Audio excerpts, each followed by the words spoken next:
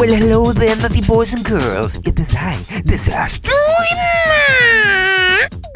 Welcome to the Tasty Earbits podcast. Here, we're all about the drag, the art, the trash, and the comedy. This episode, we will be taking a holistic approach. We will be sliding out of the cornhole with a whole new segment from a hand puppet Barney Scrotum called Crazy Stories About Poop. And to add to the holiness, we have a deep dive into the interview rabbit hole with famous stand-up comedian Robin Tran. Plus, a whole lot of trashy poetry from the pie holes of famous sexy man Eddie Danger and bizarre drag performer Charles Galen. It's going to be a no-holds-barred episode, people!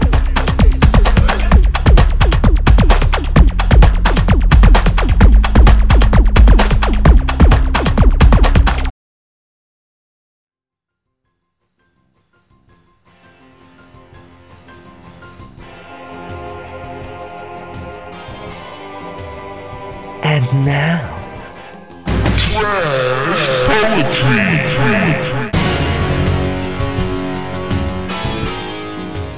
It's time to get dangerous with famous sexy man and poet Eddie Danger. This is a lecture on foot porn by Eddie Danger. I am not a man who takes great pleasure from the giggles and the squeaks, nor a man who carries on and on, writhing in between the sheets. As a coxman by trade, this was quite a change of pace, to perform with cock covered, articulating subtle movements from my ligaments and face.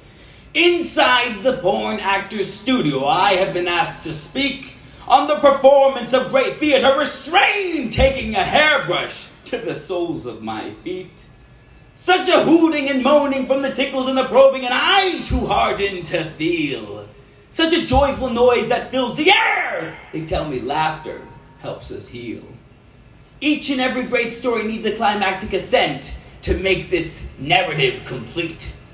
As the hooting and the wailing and the carrying on reaches some manner of orgasmic peak, I giggle, tee-heeing, ho-hoing about. I'm moaning, I'm groaning, I'm even shout.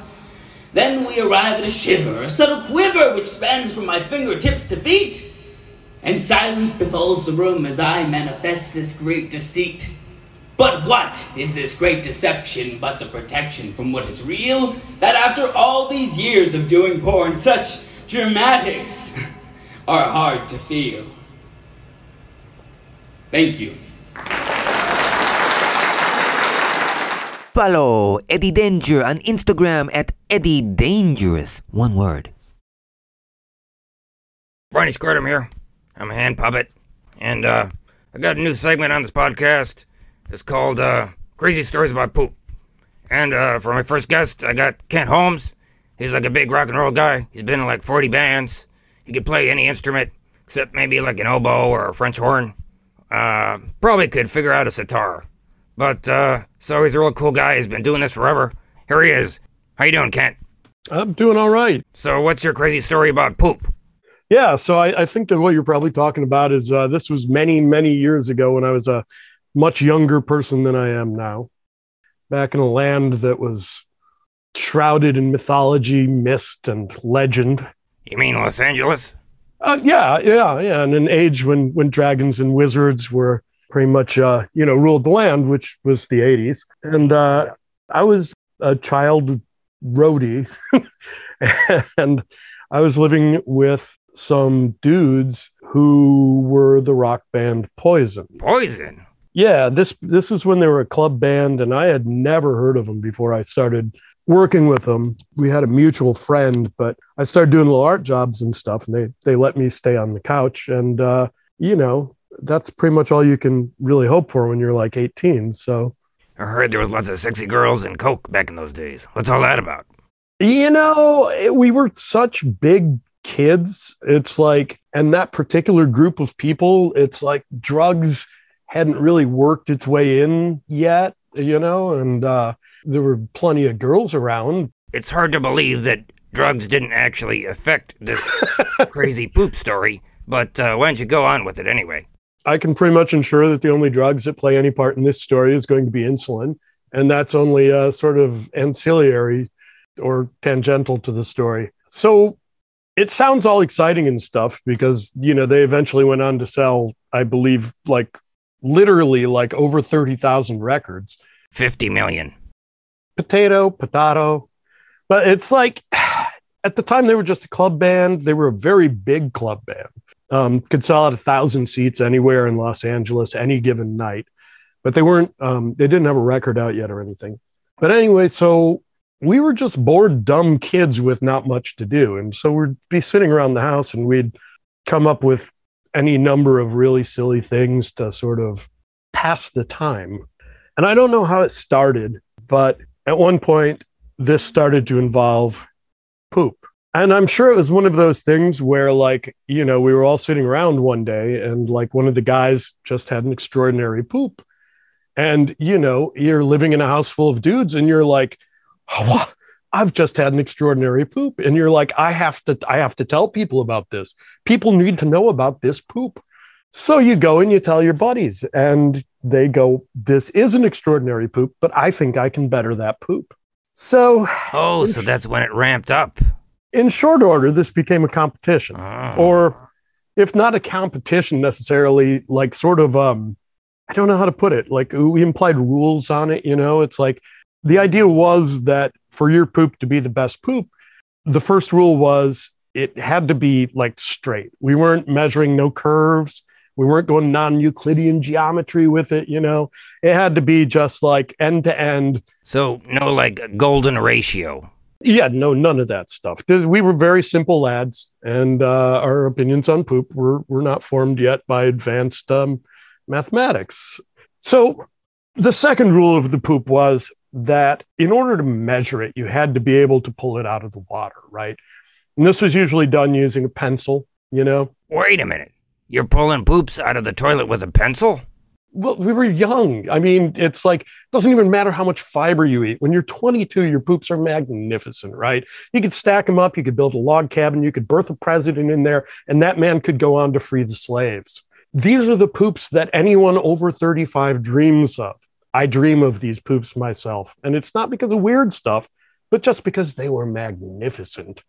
So you had to be able to pull it out of there, which meant that we weren't going to be trying to measure any stack of poops, somebody could fill a bowl with little marbles or something. And we're not going to go yeah, okay. So I guess in aggregate, that's maybe 15 inches of poop, right? So that was rule number 2. Rule number 1, it had to stay together while you pulled it out to measure it. Rule number 2 was that it couldn't be curved and it had to stay together, So did you weigh them? No, we're not weirdos, man. We didn't do displacement in water. We didn't do weight. We didn't force any value judgments on them. It's well, is this poop more worthy of existence than this other poop, which is interesting because one of the people involved in this was actually diabetic. So his poops had a little different character to them. And that's where the insulin comes in. Typically they'd be lighter in color, for instance, good tan poop or whatever, as opposed to the dark logs of the rest of us who are, God-fearing people. So these poops, though, sometimes the point is sort of unclear where the exact point where the poop starts. So how do you measure that? Well, it's pretty clear when it's in water.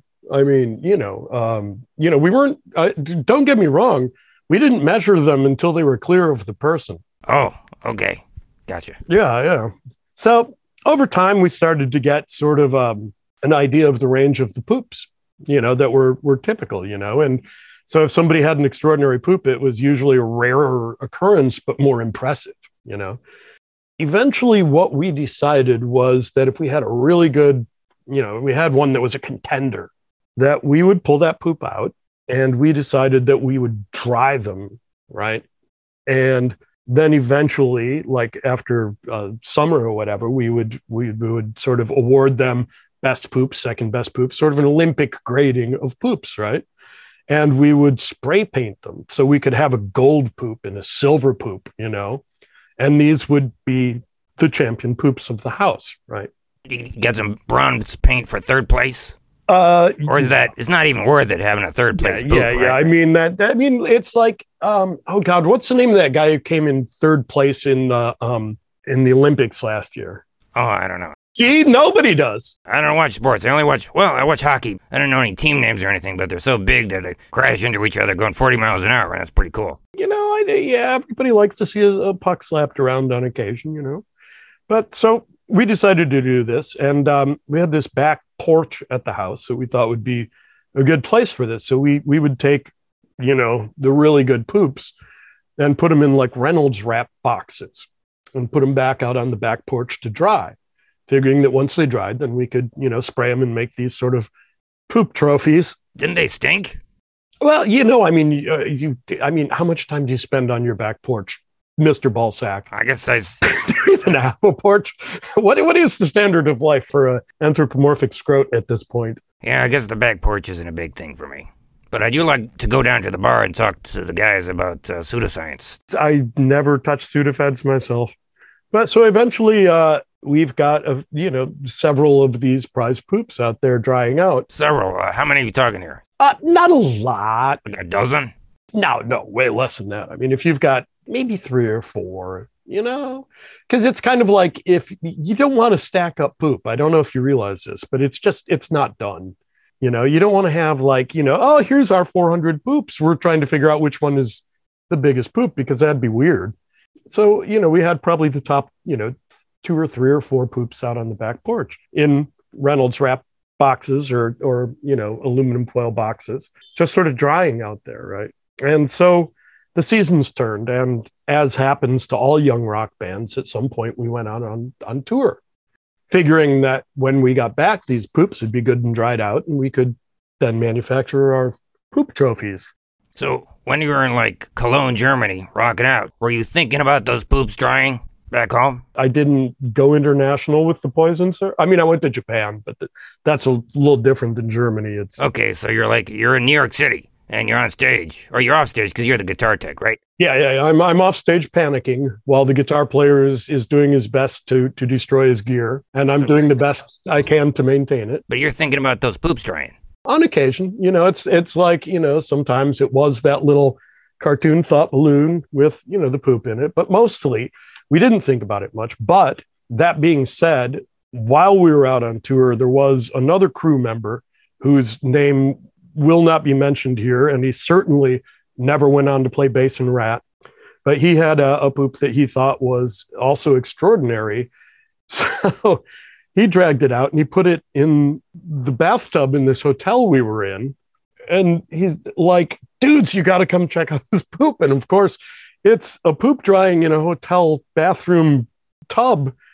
So you open the door to the room and you're like, wow, it smells like you have a poop out in the air in here, and it was disgusting. And so he put it in a towel and took it out in the parking lot and threw it under a truck somewhere, I think in Arizona, which I doubt it's still there. This has been several decades at this point. Did he have to pay for the towel? They never make you pay for a towel. And I mean, it's like they find a poop in a towel in the parking lot. And it's like, I think it's pretty much unspoken because there's 2 things you can do. You can either get to the bottom of it, find out the story, and deal with the people who did it, or you can forget all about it and go on with your life, and your life is way better. So I think they probably just did that. But that being said, it's like, occasionally you might think like, oh gosh, we're going to get back to town. We'll have our poops. All right. Our poops that we left behind.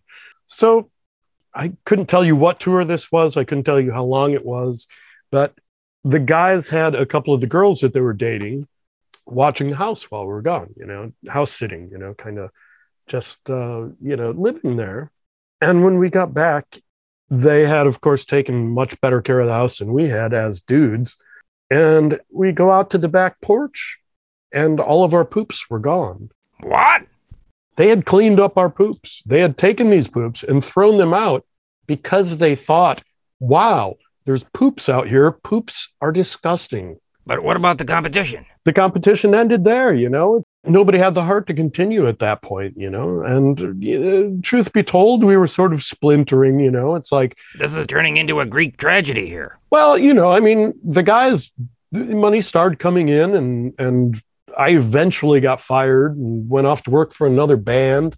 I don't know when that was in relation to the poop story in time, but eventually we dissolved the household and the guys got their own apartments and stuff because they had literally sold like 30,000 records or something, and they could afford things like that. So that summer of poop was never repeated. Wow. That I know of. That is some kind of crazy poop story, right?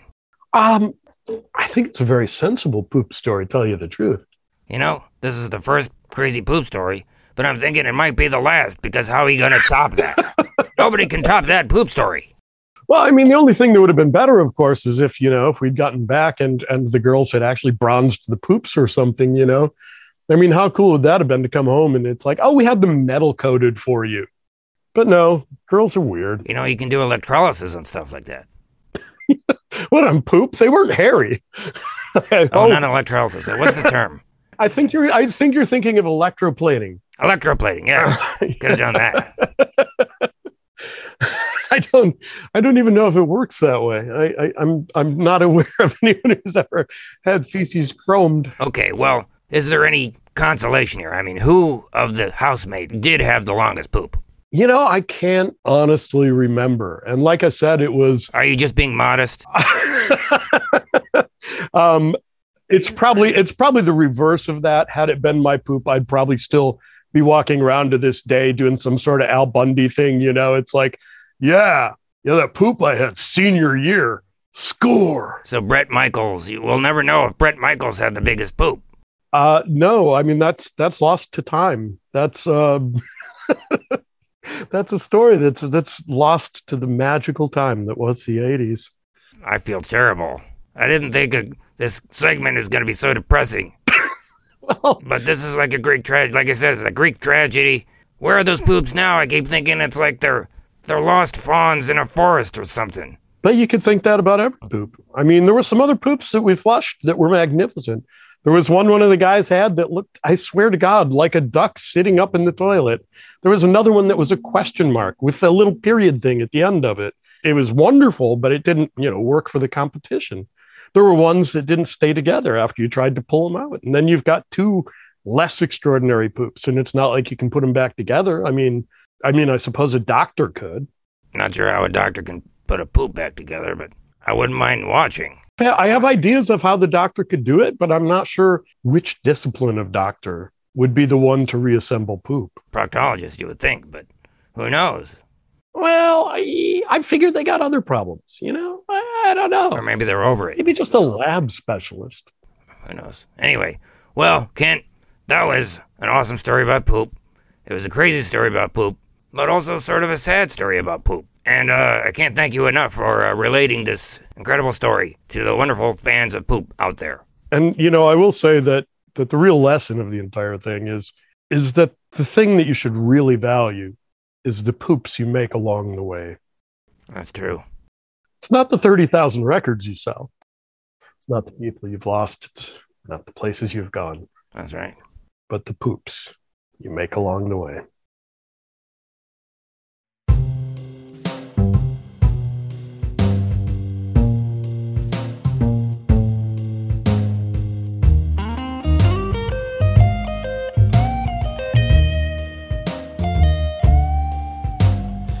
Skies shining on me, nothing but blue skies do I see. Bluebirds singing a song, nothing but bluebirds all day long.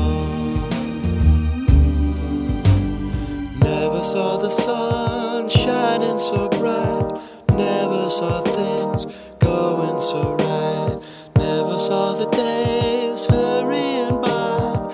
When you're in love, oh how they fly. My blues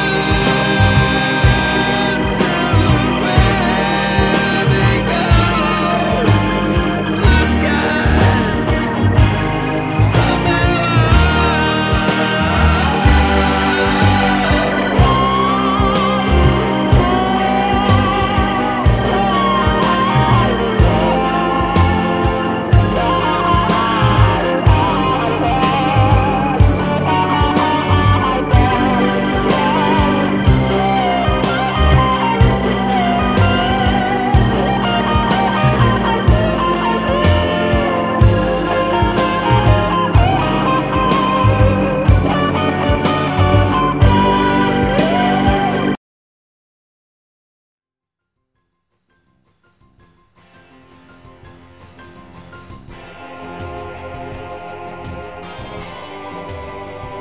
And now,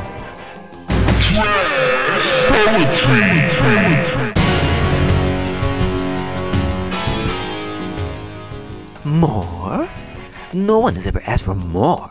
Alright, fine. Here's your second helping of trash, you hungry beast. E.A.H., a poem by Stephanie G. Galindo, also known as Charles Galen. Inspired from Sinister Act, a beautiful, macabre improv team. Love is shit. Love is light. Love is strength. Love is meh. I am power. You believe in him, in her, in they? Well, I'm right here, bitch. Believe in me. I shower. The armpit's musk. The divider. The gooch. When it starts smelling, the water flows down the sweet cooch. I powder. Crack cocaine's a hell of a drug. I am a flower, and I have allergies. I claw. I am so much better than Sandy. I have actual claws. I flog. Google it. It's fun. You are loved. Please, for the love of me, say it to yourself at least 10 times a day. I charge by the bucks. I peck at your door, just like the raven whore. Especially this bro, Edgar Allan Poe. Follow Stephanie Galindo, aka Charles Galen, on Instagram at CharlieDC4. And now a word from our sponsors. From Out TV. Do you need release? Buckle up, baby girl. The fun's about to begin. This here is Crazy Town, and you're the mayor of it. Why does the party always end up in the kitchen? I'm here to probe your black hole. Eat your heart out, bitch. Oh, yeah? Yeah. Let's get some fly. I had my heart set on a pizza, though. Fresh as fuck. Brace yourself. What is this thing? It's a party up in here. Don't be sorry, be better. I'm still the baddest demon around. I'm a sexy yin-yang, motherfucker. Feels like the real thing.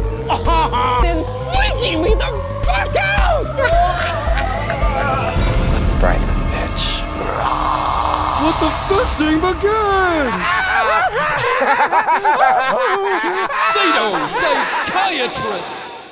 Now on Amazon Prime Video, only $2 each high-def episode. And also available on the Out TV Apple TV channel. Starring Bitch Puddin', Sean Forrester, Foxy Ajwe, Ave Rose, Clit Eatswood, and Disasterina as Dr. Sato.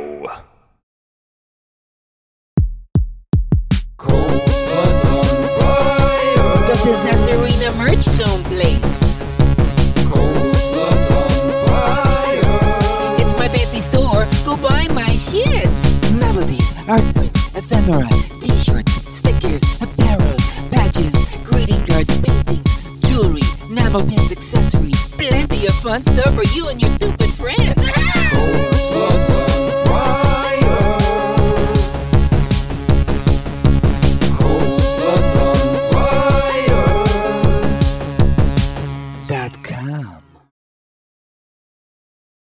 Robin Tran is a Vietnamese transgender lesbian comedian, actress, and writer.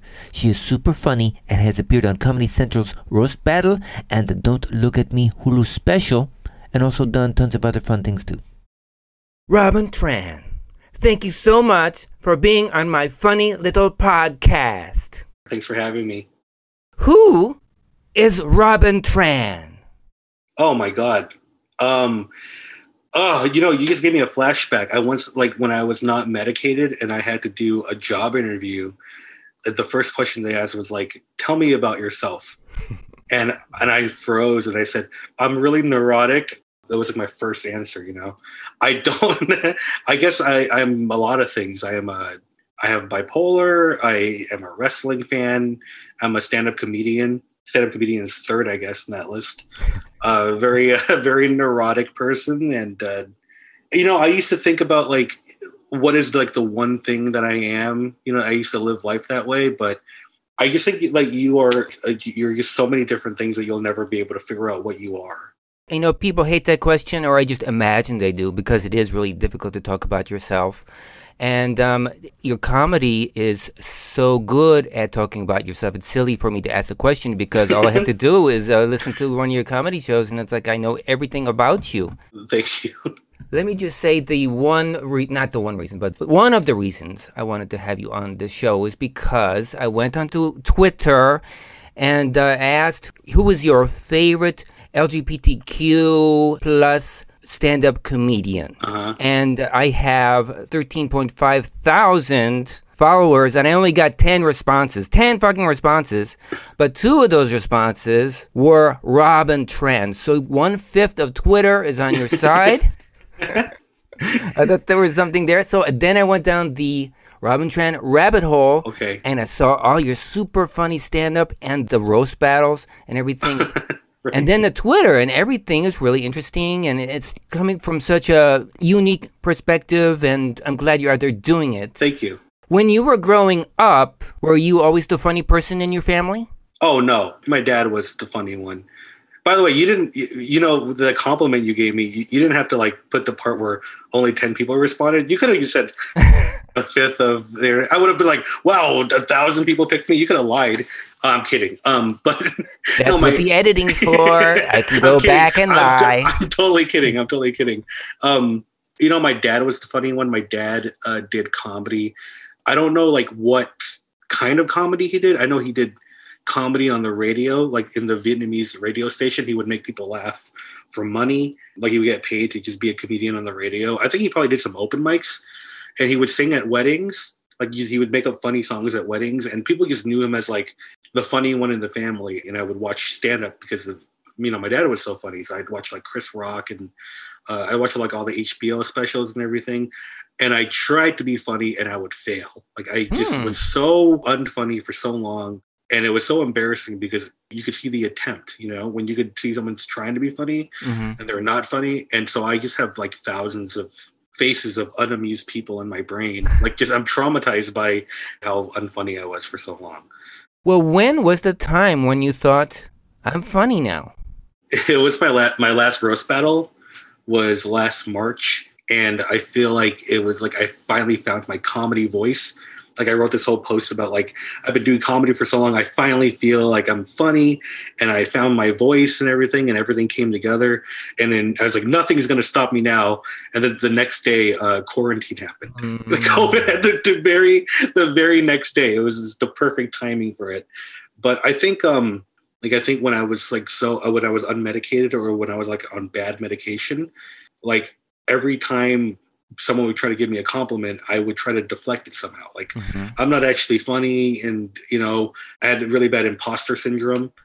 So even when I was doing well on stage, I'm like, well, I'm a good comedian. It doesn't mean I'm funny. It's because I planned it out. Like anything I did, I minimized it.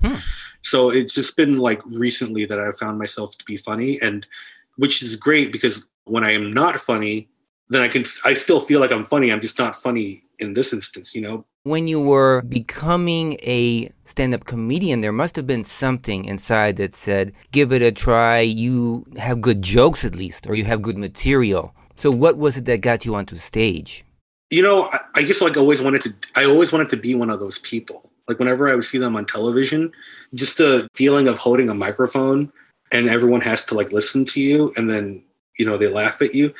It was such a powerful image in my brain.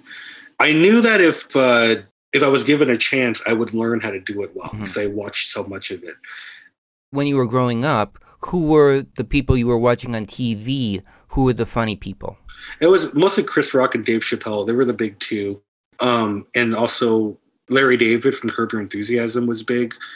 So the first time you went on stage, I saw a little video about it. Could you just go over that a little bit? I was auditioning for the talent show at my high school, and I went on stage and I was performing for like 7 like ASB students, like Associated Student Body, and I knew they were all my classmates, and I would tell a joke and then they wouldn't laugh, and then I would apologize and start crying after every joke. That was like my set, was just tell a joke, no laughter, crying, and then behind me were my friends who were going to audition because they were in a band. Mm-hmm. And they were next, and after every joke bombed, they would do the, yeah. I said, I'm sorry I wasted your time. I'm never doing this again. I'm never going back on stage. Was it ironically funny though? Were people? No, it was not funny. I was not confident. My voice was shaking. I knew I wasn't funny. I just wanted to go home and like never come back to school because like they all saw it, you know. And then they told me a week later, we don't have enough acts for the talent show, so everyone who auditioned is going to get in, so you're going to have to do stand-up for like 300 people. And I'm like, oh, this is the worst. And so my friend gave me some advice, and she said, well, you're a drama student, right? You know, and I said, yeah. She said, well, pretend you're a confident person. Just pretend you're confident. That really stuck with me. Like, so just pretend this is a role. So before the talent show, for like a week, I just pretended I was a cocky, arrogant person. And I would walk around the school and I would just kind of talk until I said something that made them laugh. And then I would write it down. And that was my set for the talent show. And then my talent show set, I got a standing ovation. And it was one of the best days of my life. You know, that's a really good technique. Yeah. You still do that technique? I mean, you can't walk around right now because, you know, you'll die. But for more than one reason, you know, pandemic is one of the reasons. Yeah. But yeah, thank you. It's dangerous out there. Yeah, for like 3 different reasons for me. Yes. I think I don't try to be confident anymore. I think I just kind of am more confident. And I think I would like it if more people who were not white guys were just more confident. I don't like that we like let white guys like monopolize all the confidence, you know? So I kind of do it out of spite sometimes too. And it's like the more confident I am, the better I feel, and the more people feel inspired to it, and the better it's for the cause. So it's going to help everybody that I love. Well, fake it till you make it actually does work. It's sort of like the placebo effect. It is, you know? Yes, you're right. Like yeah, even if you know you're faking it, it does help you. So I'm totally with you on that. So when you started doing your stand-up, you were starting as Robert. Yes. When you got on stage, you started doing the clubs and this sort of thing. Did you sort of realize that you were really a transgender lesbian? Never. Not a single time. I was as surprised as everyone else, you know. Being Robert, I yelled a lot. I was very animated. I would like, you know, hit the stool, talk about sex, and I was funny as Robert. I've seen some of the YouTube videos. He's definitely funny as Robert. But it was not authentic. When I watch old clips of Robert, I'm like, okay, well, you know, Robert's funny and he's good at this, but there's something underneath it I don't realize that I have. You know what I mean? So it was suppressing this, because now when I do comedy, I don't really yell that much anymore. I yell sometimes, but I'm kind of calmer, you know? So yeah, I didn't think I was a transgender lesbian, angry dude. And I was trying to figure out why I was so angry all the time. So every time I went on stage, I was like, I'm angry because of this thing, and I'm angry because of that thing. And I find out what it was. So I would lash out at everybody. I would lash out at the crowd sometimes, at other comics, at everyone. Your transition really didn't have anything to do with your stand-up career at all. No, actually, I was terrified about my stand-up career when I came out. I came out on Facebook, actually. You know, I was on my way back to work one day on my lunch break, and I heard like this girly song playing, and I just like turned it up and sang it instead of like quietly singing it to myself. I was like, oh, I'm just going to sing it loudly. I've never done that before. And that one moment is like when my whole life flashed before my eyes, and I thought about being a kid and wanting to be a girl. And I suppressed it for like 30 years or whatever. And then I cried for like half an hour in my car it felt like I was chilled, like goosebumps all over, Mm-hmm. you know? And I couldn't stop crying. And I said, I think my life makes sense now. And then that night I had a show. Mm-hmm. And I said, hey guys, I don't have jokes for this really. And this is not a joke itself. I want you guys to know that I'm being serious now. But I realized today that I am a transgender woman. And I don't know what this means. I don't know if I'm going to start wearing the clothes. I'm scared about that. But I should let you guys know that because I'm going to probably dress up in a few months and I don't want you guys to be surprised. And everyone was like, what the hell? And I was like, all right, guys, have a good night. And that's how I told my friends. Did they believe you? Oh, yeah. They believed me. They were just in shock. Well, that sounds honestly very therapeutic. Yeah. I mean, what a way to tell your friends and family about it. Yeah. Did you realize at that point that the stand-up is like a therapy for you? Yeah. Stand-up was always a therapeutic for me. I dealt with depression for like 25 years, you know, so whenever I would go on stage, I would be very open about whatever I felt in that moment. So it was a form of therapy for a while. And I've grown to realize that stand-up is not the best place for therapy, is that, you know, the best place for therapy is therapy. This appointment right before this, like at 2:00. Mm-hmm.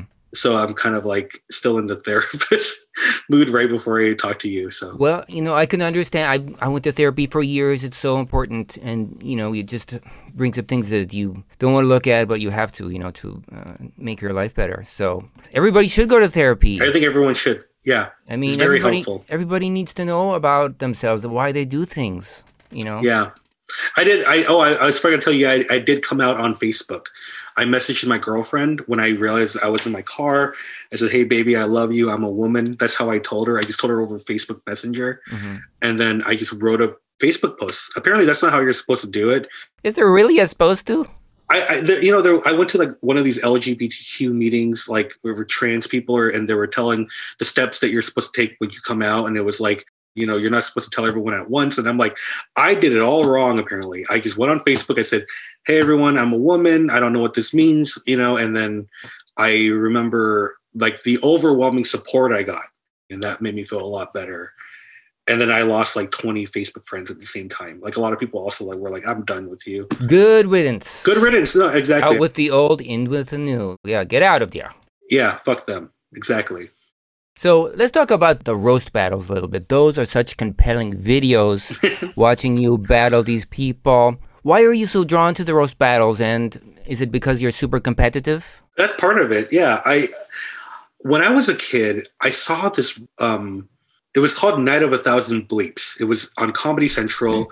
It was a South Park episode, and then the roast of Drew Carey. I didn't know what a roast was. I'd never heard of one. It's the hardest that I ever laughed in my life till that moment. Just like how mean it was, but how clever it was. I mean, I don't remember most of the jokes now, but I just remember thinking, I want to do that one day. And it's weird because, you know, when I think about it, I also love professional wrestling when they talk shit in the ring. Mm-hmm. I like rap battles. I guess I do like the kind of the bravado of I'm better than you and talking shit without there being like real violence, you know, because I'm not a fighter. And so I was very caught up in the roasting world. And then the show Roast Battle started happening. And people were like, you should do Roast Battle. And they told me this when I was Robert. And I was like, I don't know. I don't really want to do Roast Battle, you know. And then I came out as Robin. And it was getting big. Roast Battle was getting big. It started off small, starting to get big. Like people like Jim Carrey would show up, Dave Chappelle would show up. Wow. And then so my friend was like, I'll take you to one and you can see what it's like live. Mm-hmm. So he took me to one, and man, it was the most electric environment. I get chills just thinking about it. I have never done a show more electric than that. And then I said, I just want to do it once, mm-hmm. and I'll be done. I just want to just kind of, you know, check it off my bucket list, you know? Mm-hmm, mm-hmm. And the week leading up to the roast battle, I was so scared because I was going to be the first transgender roast battler. Mm. So I was messaging people and like, what am I going to do when they make fun of me? Like, am I going to be able to take it? Am I setting the trans movement back 50 years? Like, is this like, you know, like I was overthinking it. And then I think one of my friends said, you just need to worry about doing a good job. If you start thinking about the cause and everyone else, you're going to get all fucked up, you know? Mm-hmm, mm-hmm. So yeah, I guess I focused just on the jokes. Like I tried to just focus on the jokes. And it really shows, by the way. I really like your style. It's thank you. Very matter of fact. Oh, thank you. Yeah. It's really fun to do it that way. I was so nervous, you know, they're about to introduce me. on stage, right? She's transgender, and people start kind of like clapping because they've never seen a transgender battler before. Mm-hmm. And there was a guy named Earl who played the villain, the villain that says messed up things. Mm-hmm. So while they're like, Robin trans, she's great, she's from Orange County, and he just yells, all right, bring this dude out, I want to see her, and that just like made me laugh so hard. Like I gut busting laugh. It was like this kind of, they broke the seal. Like so someone made the first joke, and then I come on stage and electric. People are making jokes, but it's so full of love. There was no hatred behind it. And then my opponent does his first joke, and then I tell my first joke. My opponent is overweight. So I said, Tim's an alcoholic. 12 steps is a program he'll never join, and a distance he'll never run. And I said this joke, and just the biggest laugh I've ever gotten in comedy. And I just was like, I can't go back to doing regular stand-up after this. Mm-hmm. It's going to be hard. It's just like this pop, pop, pop. And so I was like, okay, I'll do another one at some point. I don't know when. And then my friend Connor was like, we should roast battle next week. And then they put me in the main event, my second battle. I was in the main event, my second battle ever. And then I think I got my ass beat by Connor. But one of the jokes that got a big laugh was I said, Connor is a giant cunt that I wish I had. And that was like just such a gigantic laugh. And then I'm like, I think I'm just going to keep doing this now. And then so I just started getting really competitive with it and trying to get on TV. Like I have bipolar, like I told you. So it was hard for me to get out and do comedy like every night or whatever. Well, it's grueling. Just watching that. It's grueling. Yeah. And I thought, if you can just kill it at roast battle, like once every 6 weeks, in front of judges and that will see you, then you'll eventually get on TV. Mm-hmm. So I just put all of my eggs in roast battle for a while. One night I was doing a roast battle and Comedy Central was in the audience and I did not know. I told a 9/11 joke. Comedy Central saw it and they just were like, we should put her on TV. And that's how I got my first TV appearance. I've watched several on the YouTubes, and everyone seems to be rooting for you in these competitions. Yeah. It always seems like you win, even though you say, sometimes you lose. I've lost almost every roast battle I've ever had. But just because you're up there as a trans woman, people give you more credit. And I mean, also, how hard is it to be a white guy and hurl a bunch of insults at marginalized people, right? Yeah. It's as easy as falling out of bed for them. But you're on the other side and you have to think of like real material. Yeah. I just love the delivery because the material just stands up by itself. There's no like crazy gesticulation. There's no like, oh, I gotcha. It's just like, here it is. I like to be like so calmly mean. Like I don't need to do all that stuff. My words will murder you, I have this. Oh yeah, the joke I told was my opponent was overweight and I said, on 9/11, Keith missed a flight that crashed at the World Trade Center, which means he's personally responsible for killing the 2 people who took his seat. And I think that was that was the biggest laugh I've ever gotten. Do you know how I roast battle people? I use empathy for evil. Like when I'm writing jokes about somebody, I pretend that I'm my opponent. Like I just try to like think about who they are as a person. And now I'm my opponent in my head. And then I talk to myself as my opponent until I hurt my own feelings as them. Like I try to like the thing they're insecure about. Like if I'm battling somebody, like I battled my friend Joe Urell and he has cerebral palsy. He's heard all the cerebral palsy jokes. So I did jokes about how no one will ever love him, go for like what is going to hurt their feelings. Honestly, it's excruciating watching those things.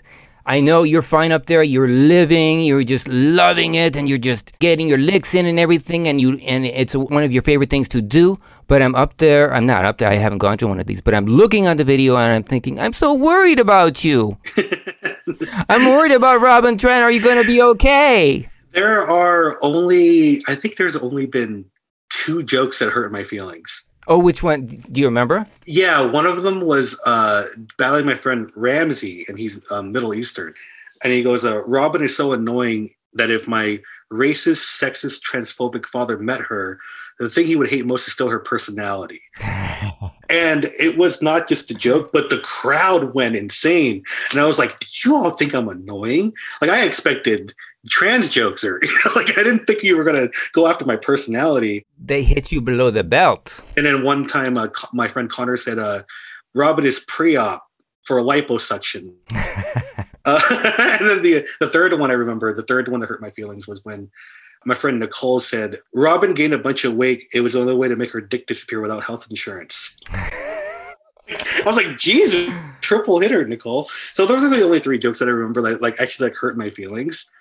I would feel like it would be strange to not make jokes about trans people and make jokes about everybody else. Like that feels like I would feel like left out, you know? Right. I hear you. Let's see what else. You know, I'm married to a lady, and she is a Filipina. And recently, a horrible shooting happened in Atlanta. These sort of mass shootings happen all the time these days, apparently, you know, but it really hit her hard, and it really affected her like deeper than she had expected. So is this sort of like this anti-Asian sentiment out there? Is this affecting your career or your personal life in a significant way? I remember when Trump started doing the China virus stuff. I just kind of knew. I just knew that everyone was trying to find someone to blame for COVID. And so I remember one time I was walking to the bank, and this is like, you know, way in the beginning of the pandemic.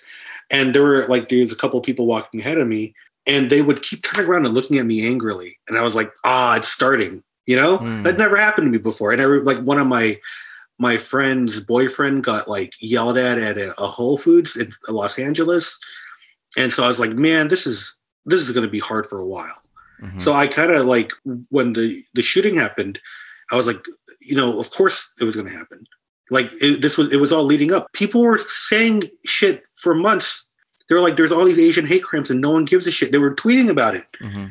Every day. My friends would tweet about like another person got hit, another person got and like it seemed like no one listened or no one cared. And then, you know, this tragedy happens. And now people are like, wow, who could have seen this coming? Like, you weren't fucking listening. You know what's really kind of annoying to me right now? It's like it's been like a week and a half, right? It seems like they've all forgotten about it. You know, like white people have such a short-term memory. Like, we're gonna stop the Asian hate, stop this, and it's like you guys have moved on already to like the boat or whatever. You know, like you guys don't care anymore about this thing. I think that makes me so mad, but I am more hesitant to go outside even more. You know, it's already hard with COVID and being trans, and now like I have to worry about being Asian on top of that. Is it more dangerous for you in Orange County than it is in someplace like Los Angeles? I think Orange County would have been scary. You know, I'm glad I moved to Los Angeles from Orange County. Oh, okay. I thought you were still in Orange County. No. Oh, I feel way safer in Los Angeles.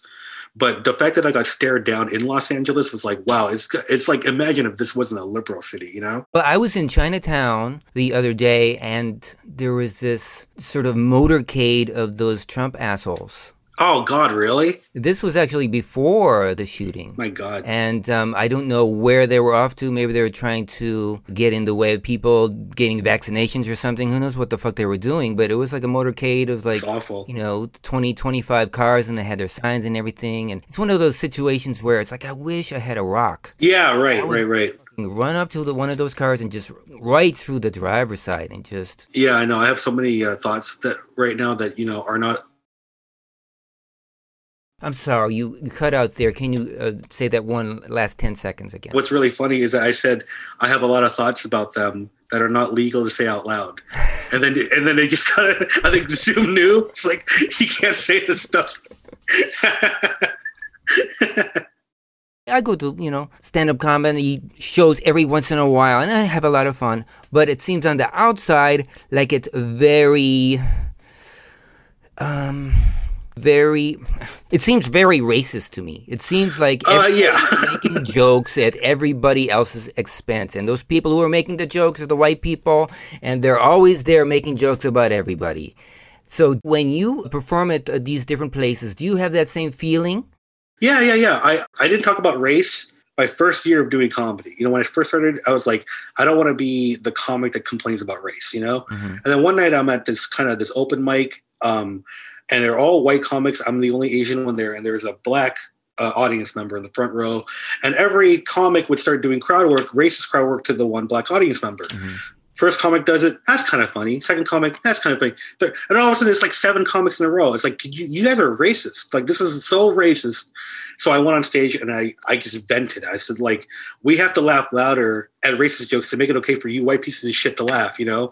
Every time a racist joke happens, like, oh, ching chong, whatever, everyone has to turn to me, go like, can I laugh? And I'm like, ha ha ha, everyone, look at me, I'm laughing. It's okay, everyone. Even though inside I'm like, dude, this is not cool. What I hate about these racist jokes is like, I think you should be able to joke about anything, right? I think that you should be able to say everything, but if you're telling racist jokes that I can hear in like 1980, it's like, come on, guys. It's like, it's been 30 years. You haven't updated your takes on race. Like, this is, at some point, it's just like you're pushing forth stereotypes. With stand-up comedy, it's a lot of just that, even if you're not talking about race, it's like the same topics since I was a kid. People are still talking about like, oh, aren't men do this and women do that and black people do this and white people do that. It hasn't like evolved as an art form, I think. You know what I mean? Like, other art forms don't do like the same shit they did 30 years ago. So yeah, it's a lot of outdated shit. And I think comedy's gotten even more racist now. All these like alt-right fucking people and everything. It's like, I was actually in therapy before this and I didn't know what was bothering me. And I ended up yelling about male comics for the entire hour. All I did was complain about them. The world's opening back up. I have to probably work with some of them again. And I guess I would say that the racism is actually worse, especially off stage.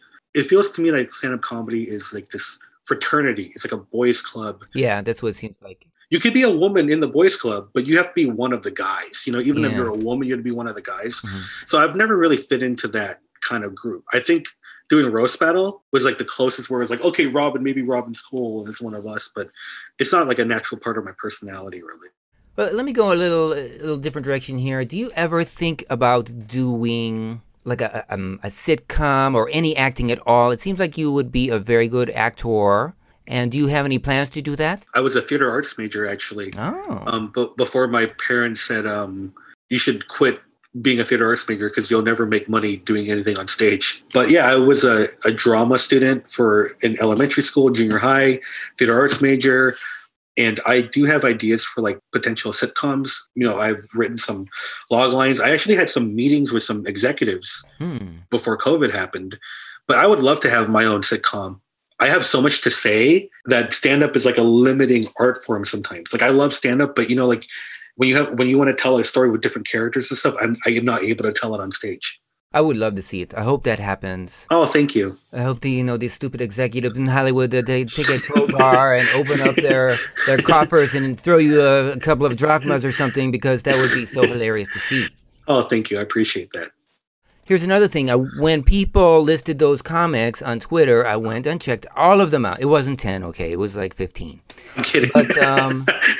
But still 20%, okay, for you. And then I checked out all these comics, and yeah, some of them were funny, but I thought some of them were putting on airs. They had like really well-fit clothing, and they had like wonderful hairdos, and they had like a very specific style and everything. But you're on stage, you're just being yourself, and you seem super duper natural. Yeah. And it's like whatever you say, it's hilarious. So the material is like top notch, but you don't have to zhuzh it very much. You just have to be you. And everybody else seems like they're trying to get some kind of angle and zhuzh this and zhuzh that, but you're already zhuzhed. I have this issue with stand-up in general. I feel like people are either just going up there and they're trying to say the right thing, right? Which I think is not interesting to watch. Or they try to say the wrong thing, which is also not interesting to watch. I want to say like something honest. I want to come from like me first. How do I honestly feel about something, right? Emotional honesty. I've been told that even though a lot of my fans are not trans, they relate to my material.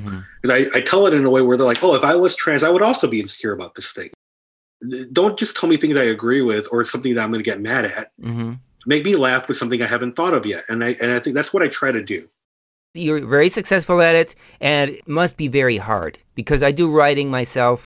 My thing is a scripted comedy. That's what I do. I often partner up with my lady wife, and we do writing for, we actually have a TV show, and we write for that and for other things. And it's a real struggle, but it's something I'm really good at. But you, it seems like everything you come up with is unique and fresh. Oh, I appreciate that. I actually think what you do is a lot harder. I actually got lucky, being an English major actually came in handy because I wrote so many essays, like thesis statement, 3 body paragraphs, and a conclusion. Mm-hmm. And so I just kind of got into the rhythm. And then I realized that when you're writing a joke, it's the same thing. It's the premise of the joke is more important than the actual joke itself. It's what is this joke about? Why am I saying it? A lot of comedians, they think that people are not laughing because their punchline's not funny. It's like, it's not because your punchline's not funny. It's because no one knows what you're talking about. Right. It's not clear what your point of view is. It's not clear. So I think it's become easy for me just because I've wrote so many essays. Jokes of mine, they kind of come fully formed in my brain now. It gets really nerdy, but I worked really, really hard for a long time for it to be really easy now. It's actually easy for me to do comedy now because I spent 10 years working so hard at it, So when you work at it, it seems like you're working at it in lots of different ways. You go onto TikTok and you do your things on TikTok, which is not really stand-up, but some of it's stand-up, but some of it's just like interesting idea. I really kind of like that. And then you do your stand-up, and then there's just different ways that you communicate. And I'm always on Twitter looking at what you're saying and everything. Yeah. And you do it a lot per the day. A lot of people just one day they'll do Twitter post and the next day they won't. But you're like doing Twitter posts like 5 times a day, and it's all a thought out comedy idea. Yeah. The reason is because I told you I was like depressed for my life. I would say like 90% of my life was spent in bed wanting to kill myself, and I got medicated like a year and a half ago. So I went through like 2 years where I didn't write any jokes at all. I was in bed. I was like, I didn't think I was going to live for like another day. Like, that was the most, and then I got medicated and my brain got clear for the first time in my life a year and a half ago. And I have not stopped writing jokes. I've written jokes every single day, all day long for a year and I think that my brain used to think about all this existential stuff. Mm-hmm. Like, what does it all mean? Who am I? Am I a bad person? What am I doing with my time? But all that has been replaced with just jokes. Like, it's like I have almost like an autistic. It's just my brain is, all I do is think about jokes all day. I don't think about anything else. Well, keep on thinking. Oh, thank you. Is there anything that you would like to say to your many, many fans out there? My fans have made this pandemic like the best year of my life. And I know that's a strange thing to say, but the world was not nice to me for most of my life. And I feel like having fans that are so amazing, it's kind of overwhelming how nice it feels that they're such sweet people. So thank you. I thank you for everything. Well, thank you, Robin Tran, for being on my funny little podcast. I love you so much. Thank you. Follow Robin Tran on TikTok at Robin Tran Comedian. One word.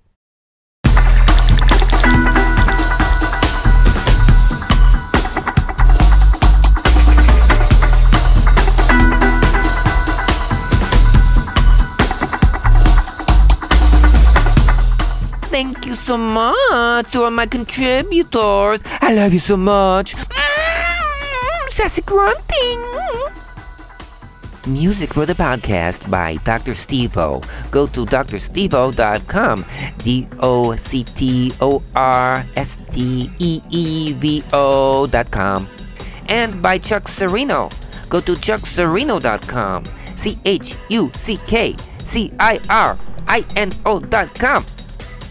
If you want to help this podcast out, please do so. Go to patreon.com/Coleslaws on Fire, one word, and just drop a few greenbacks for us so we can keep on going. We can buy some like 3-day-old soup or something.